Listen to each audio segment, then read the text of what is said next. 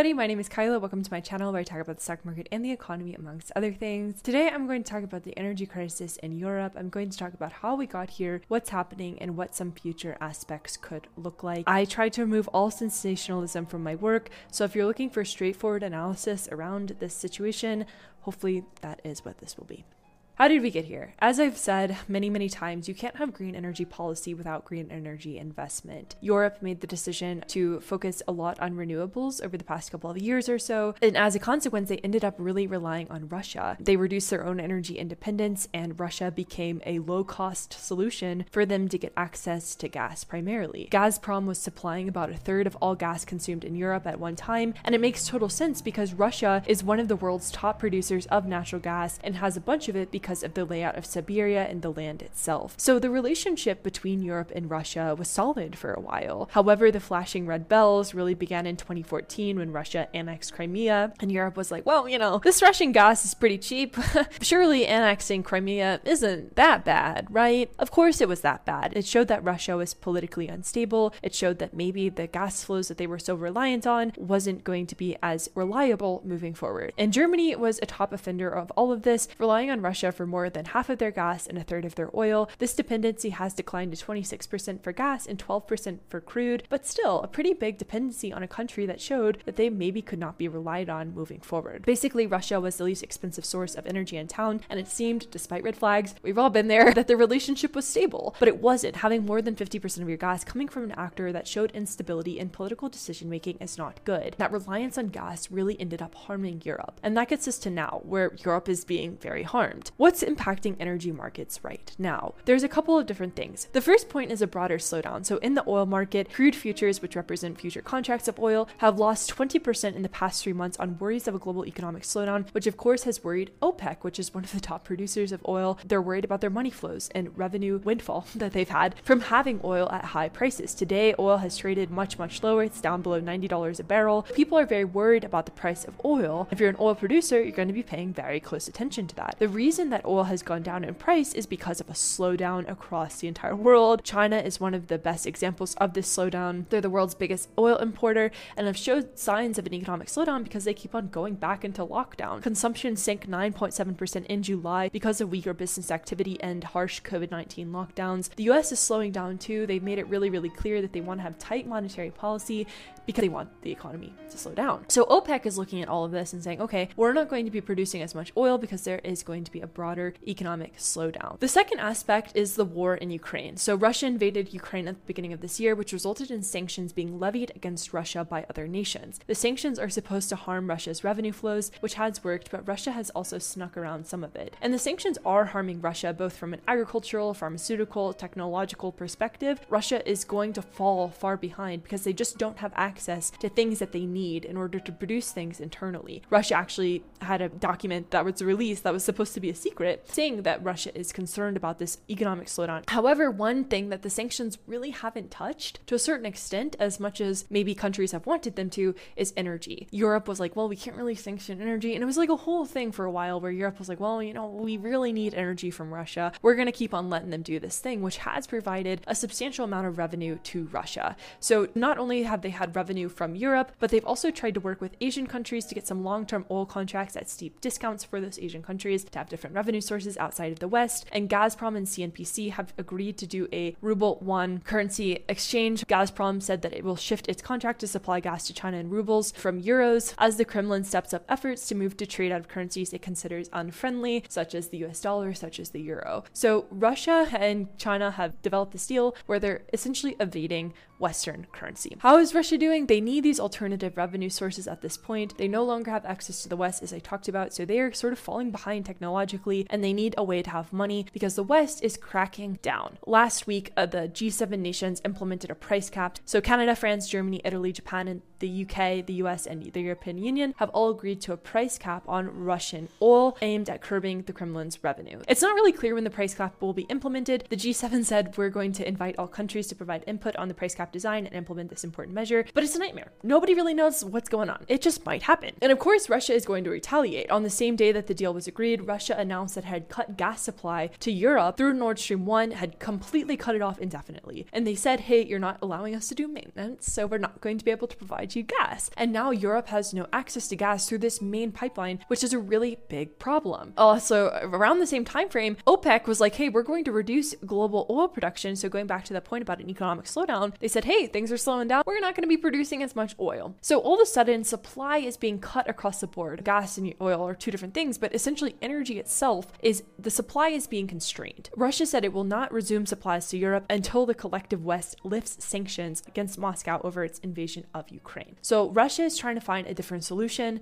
They're going to Asian countries. They're trying to price out stuff with China. But the thing is, can Russia's infrastructure even support that? Russia is locked into different services because the gas pipes, right? You can't really turn your pipes around and put them somewhere else. The infrastructure is in place to go to the West, to go to Europe. So Russia is in a bad spot. Russia is as reliant on Europe as Europe is on Russia just because of the infrastructure itself. Europe is reliant on Russia because poor energy policy decisions. And OPEC is sort of exacerbating the whole situation and cutting production because they're worried about oil prices to stabilize global markets. And another sort of exacerbator of the whole situation is a strong dollar. So a strong dollar is making energy more costly because countries that import oil pay for it in the dollar, and those that export the commodity receive payment in US dollars. So a stronger US dollar is going to weigh on oil because it makes this dollar price commodity more expensive for holders of other currencies. So it's a whole mess and a whole situation. It's not good because it gets into that point of there's just not enough supply. And so going back to the idea about gas, I know I've been sort of like combining the two, but it's really just a broader energy supply crunch. So why is Russia's cutoff a big deal? Why is it important that they fill sites? Germany is unlikely to meet its target for filling natural gas storage sites to 95% because of the Russian supply cut. And this is important because natural gas is used for power, electricity, and space heating, and it's super seasonal. So they have to have enough going into the wintertime to make sure that there aren't blackouts, to make sure that people don't freeze.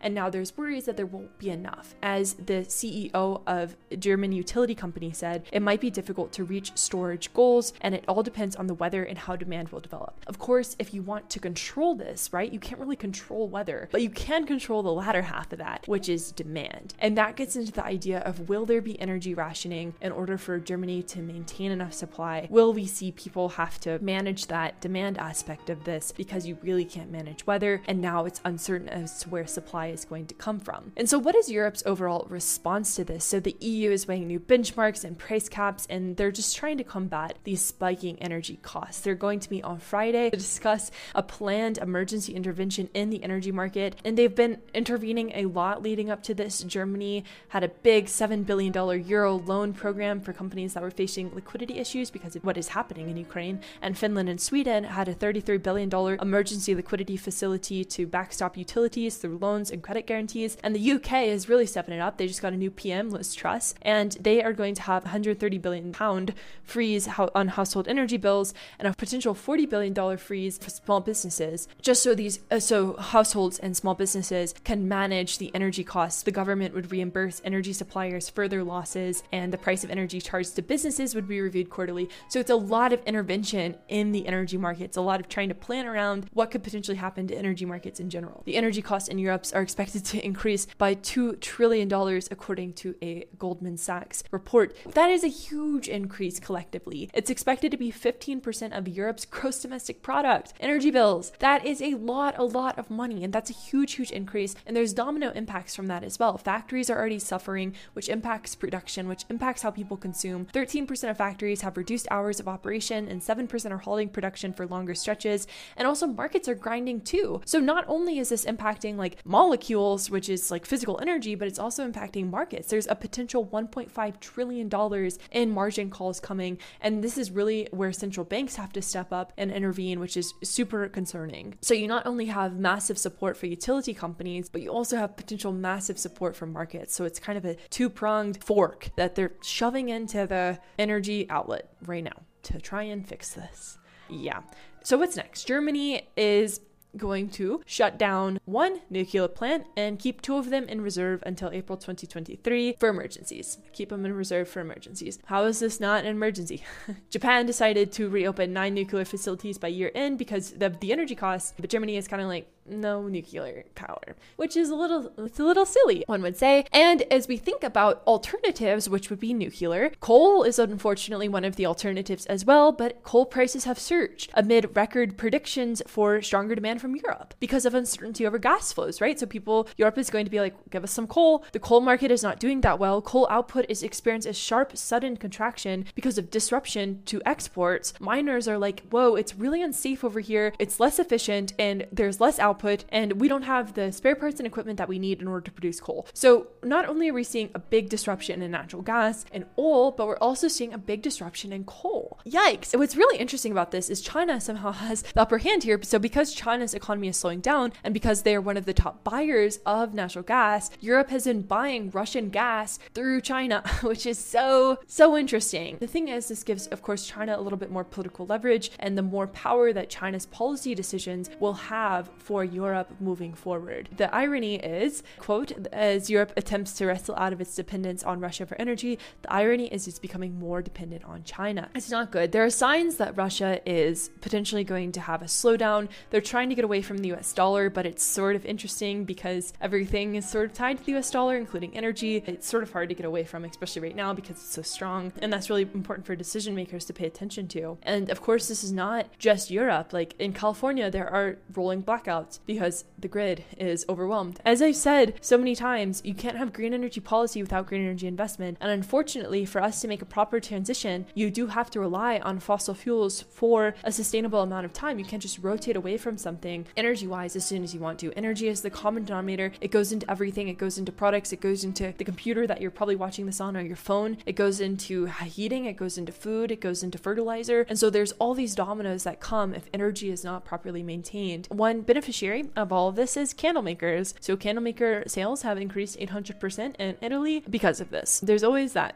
Fortunately, the governments are going to intervene as much as they can. There are solutions like Europe buying energy from China. It's good that we're seeing a little bit of a decline in oil prices. There has to be other solutions, and that gets into more wind power, more renewable power, but that requires investment, and that requires relying on things like nuclear power moving forward. You can't just rely on one source of energy. You have to have a diversified portfolio of it. Yeah, that's what's going on with energy markets in Europe and here in the United States as well, and it is interesting and it's rapidly unfolding. So thanks so much for hanging out. Thanks so much for spending time with me. I'm on Instagram, TikTok, YouTube, Substack as well. I'll have a newsletter out this weekend, and I hope that you're doing well, staying safe, and I will talk to you all soon. Bye.